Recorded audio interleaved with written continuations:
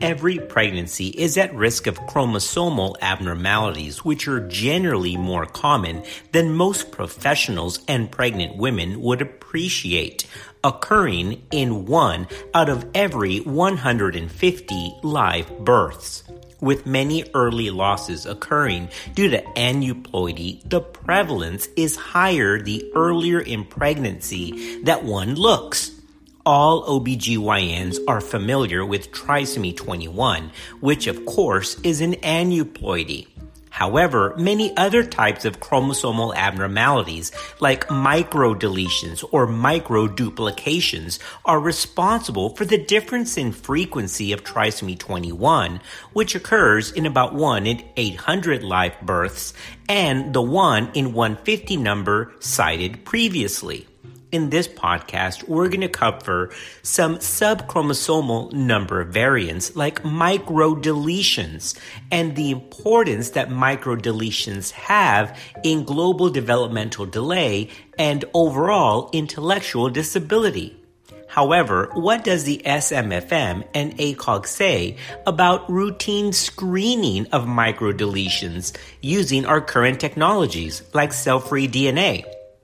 And how does microarray chromosome analysis come into play? So let's get started taking a detailed look at microdeletions, not only on the committee opinions from these professional societies, but what their clinical presentations entail. Microdeletion syndromes involve chromosomal deletions that include several genes but are too small to be detected by routine karyotype analysis. The classical microdeletion syndromes include, among others, Angelman syndrome, which is 15q deletion, Prader-Willi syndrome, which is another 15q deletion, and, of course, the DeGeorge syndrome, which is microdeletion syndrome 22q. A list of common syndromic microdeletion syndromes can be found online, and a complete review of microdeletions is outside of the scope of this podcast, but we'll dive into some specific conditions in this podcast just for clarity.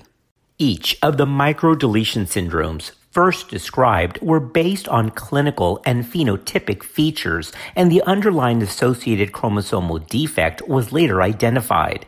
In the past, the confirmation of a clinically suspected microdeletion was done using FISH techniques, that's fluorescent in situ hybridization, since karyotype did not have the necessary resolution. However, chromosomal microarray analysis, or CMA, allows the rapid screening of the entire genome for any copy number variants, so chromosomal microarray analysis can find these microdeletions. Remember that chromosomal microarray analysis can only be done by diagnostic prenatal tests and not by any of the current screening modalities. Chromosomal microarray analysis has enabled the delineation of new microdeletion syndromes.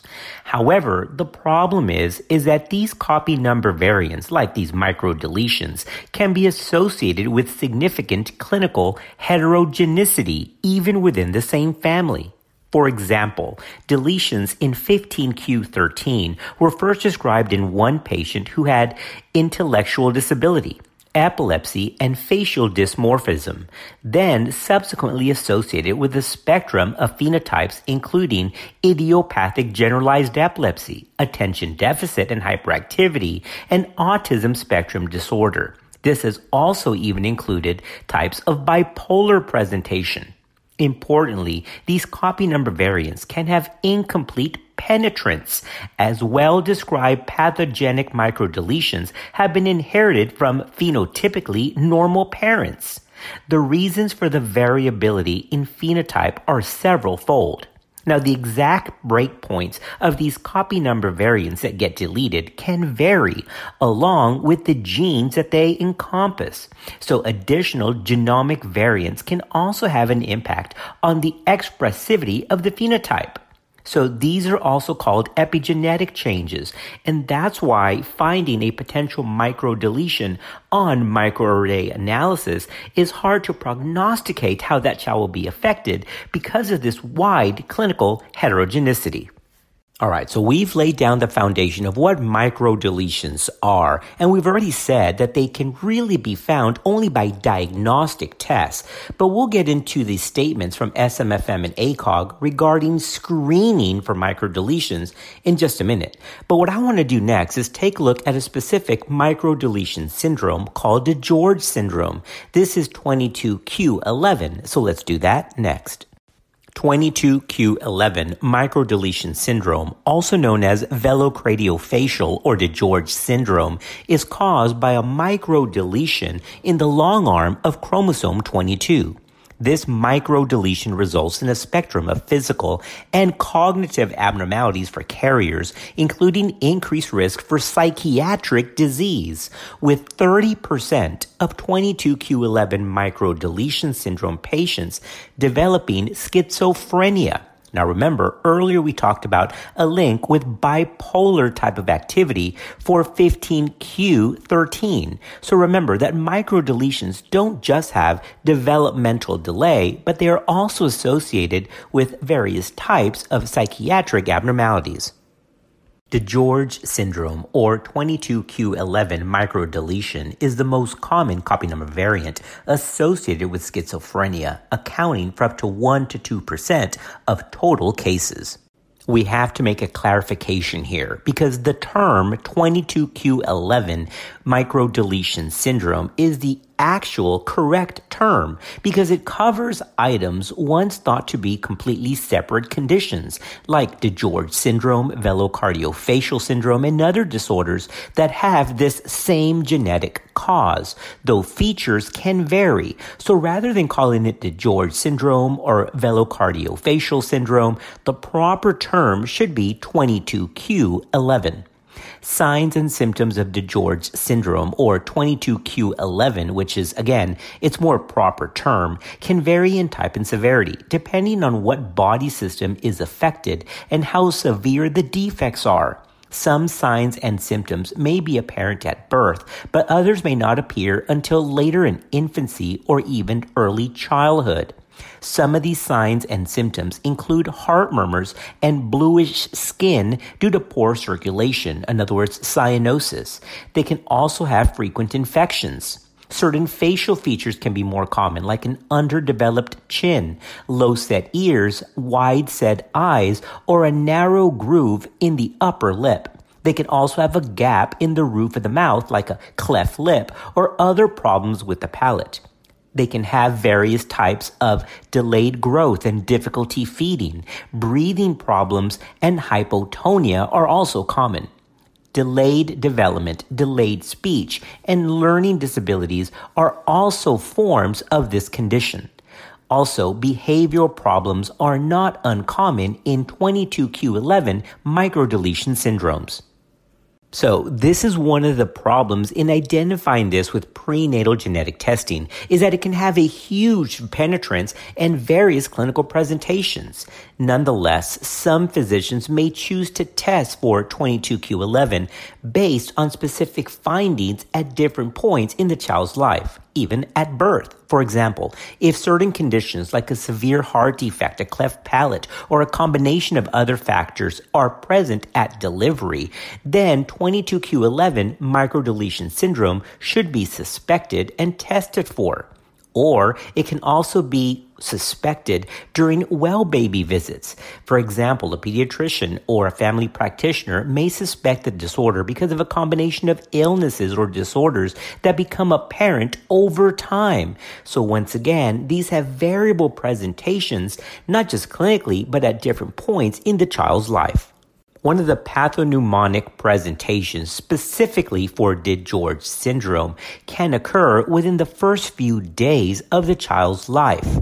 For example, jitteriness and tetany usually begin in the first 48 hours after delivery with DiGeorge syndrome because hypocalcemia is common with this condition. The peak onset of seizure activity Also, it's pathognomonic for DiGeorge syndrome because it occurs around the third day, but there may be up to a 2-week delay in seizure presentation. Additionally, many affected newborns do die because of cardiac causes during the first month with DiGeorge syndrome, and these survivors once again fail to thrive and can have frequent infections because of the failure of their cell-mediated immunity. All right, let's take a quick break there. When we come back, let's talk about 15q11 because microdeletions in 15q11 can present as Angelman syndrome or Prader-Willi syndrome based on which candidate genes are affected. Prader-Willi and Angelman syndrome are two classically distinct disorders associated with multiple anomalies and mental retardation.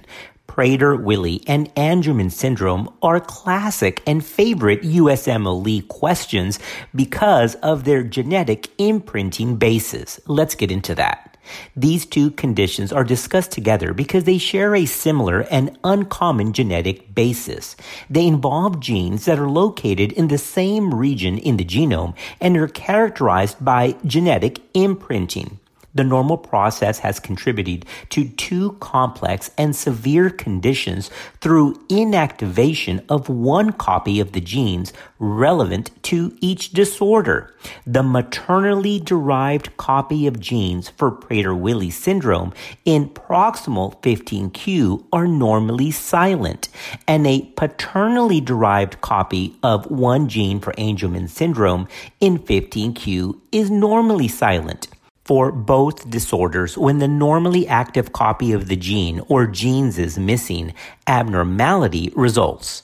Since the genes for these two disorders are located very close together, and since the center involved in inactivating the genes involved in imprinting may be the same, both these disorders usually result from the same chromosomal microdeletion. Which disorder results depends on the parent of origin of the chromosome 15 that becomes deleted. All right, that's about enough basic science that I can take. Let's talk about the clinical presentations of Angelman and Prader-Willi. The clinical presentation of Angelman syndrome includes severe global developmental delay or various forms of intellectual disability. There's also gait ataxia, tremor, and inappropriate happy demeanor. There could also be microcephaly and, of course, seizure activity. For Prader-Willi syndrome, there's neonatal hypotonia and poor suck. The child also has global developmental delay and mild intellectual disability. There's also eventual hyperphagia and obesity. So these are the clinical pearls for Angelman clinical features compared to Prader-Willi syndrome. All right, team, let's wrap this up. We've covered the basis of microdeletion syndrome and have taken a look at a few more common conditions. But what does the Society of Maternal Fetal Medicine and ACOG have to say about our current state-of-the-art screening modalities? Remember, we talked about microarray analysis for true diagnosis of any copy number variant, including microdeletions or microduplications. But these require diagnostic testing. What about screening modalities? Well, this is very clearly stated by ACOG and SMFM. Let's talk about that next.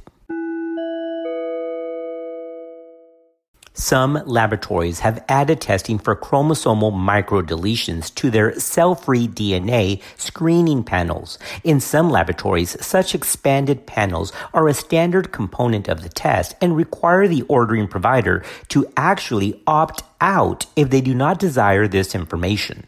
Although for other laboratories, they constitute an additional test with additional cost.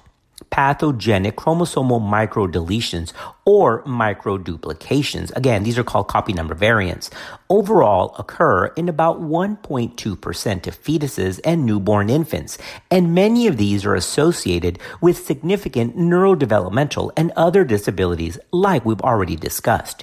However, this number refers to all possible copy number variants in a population, although cell-free DNA currently screens for only 4 or 5 such disorders, although, to be honest, the number that they're looking for is rapidly expanding.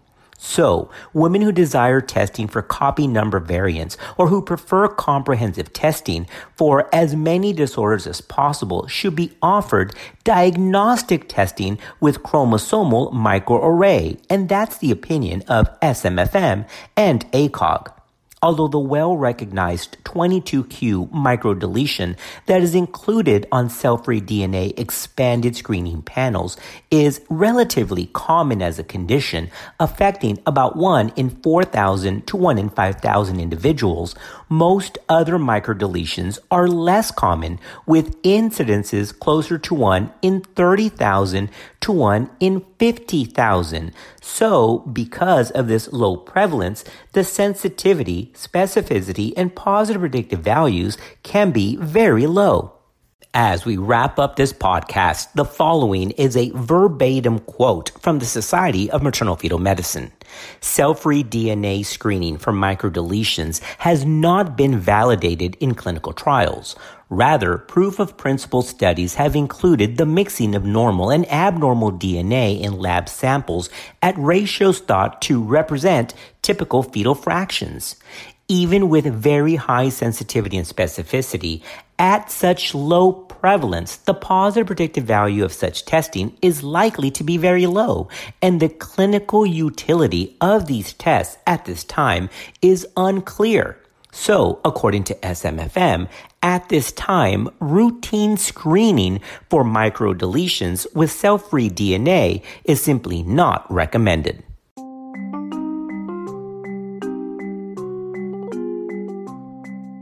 All right, podcast family, we have wrapped up our quick review of microdeletions, including the statement from the Society of Maternal-Fetal Medicine, which is the same as the American College of OBGYN. Well, thanks for listening, and we'll see you next time on another episode of Clinical Pearls.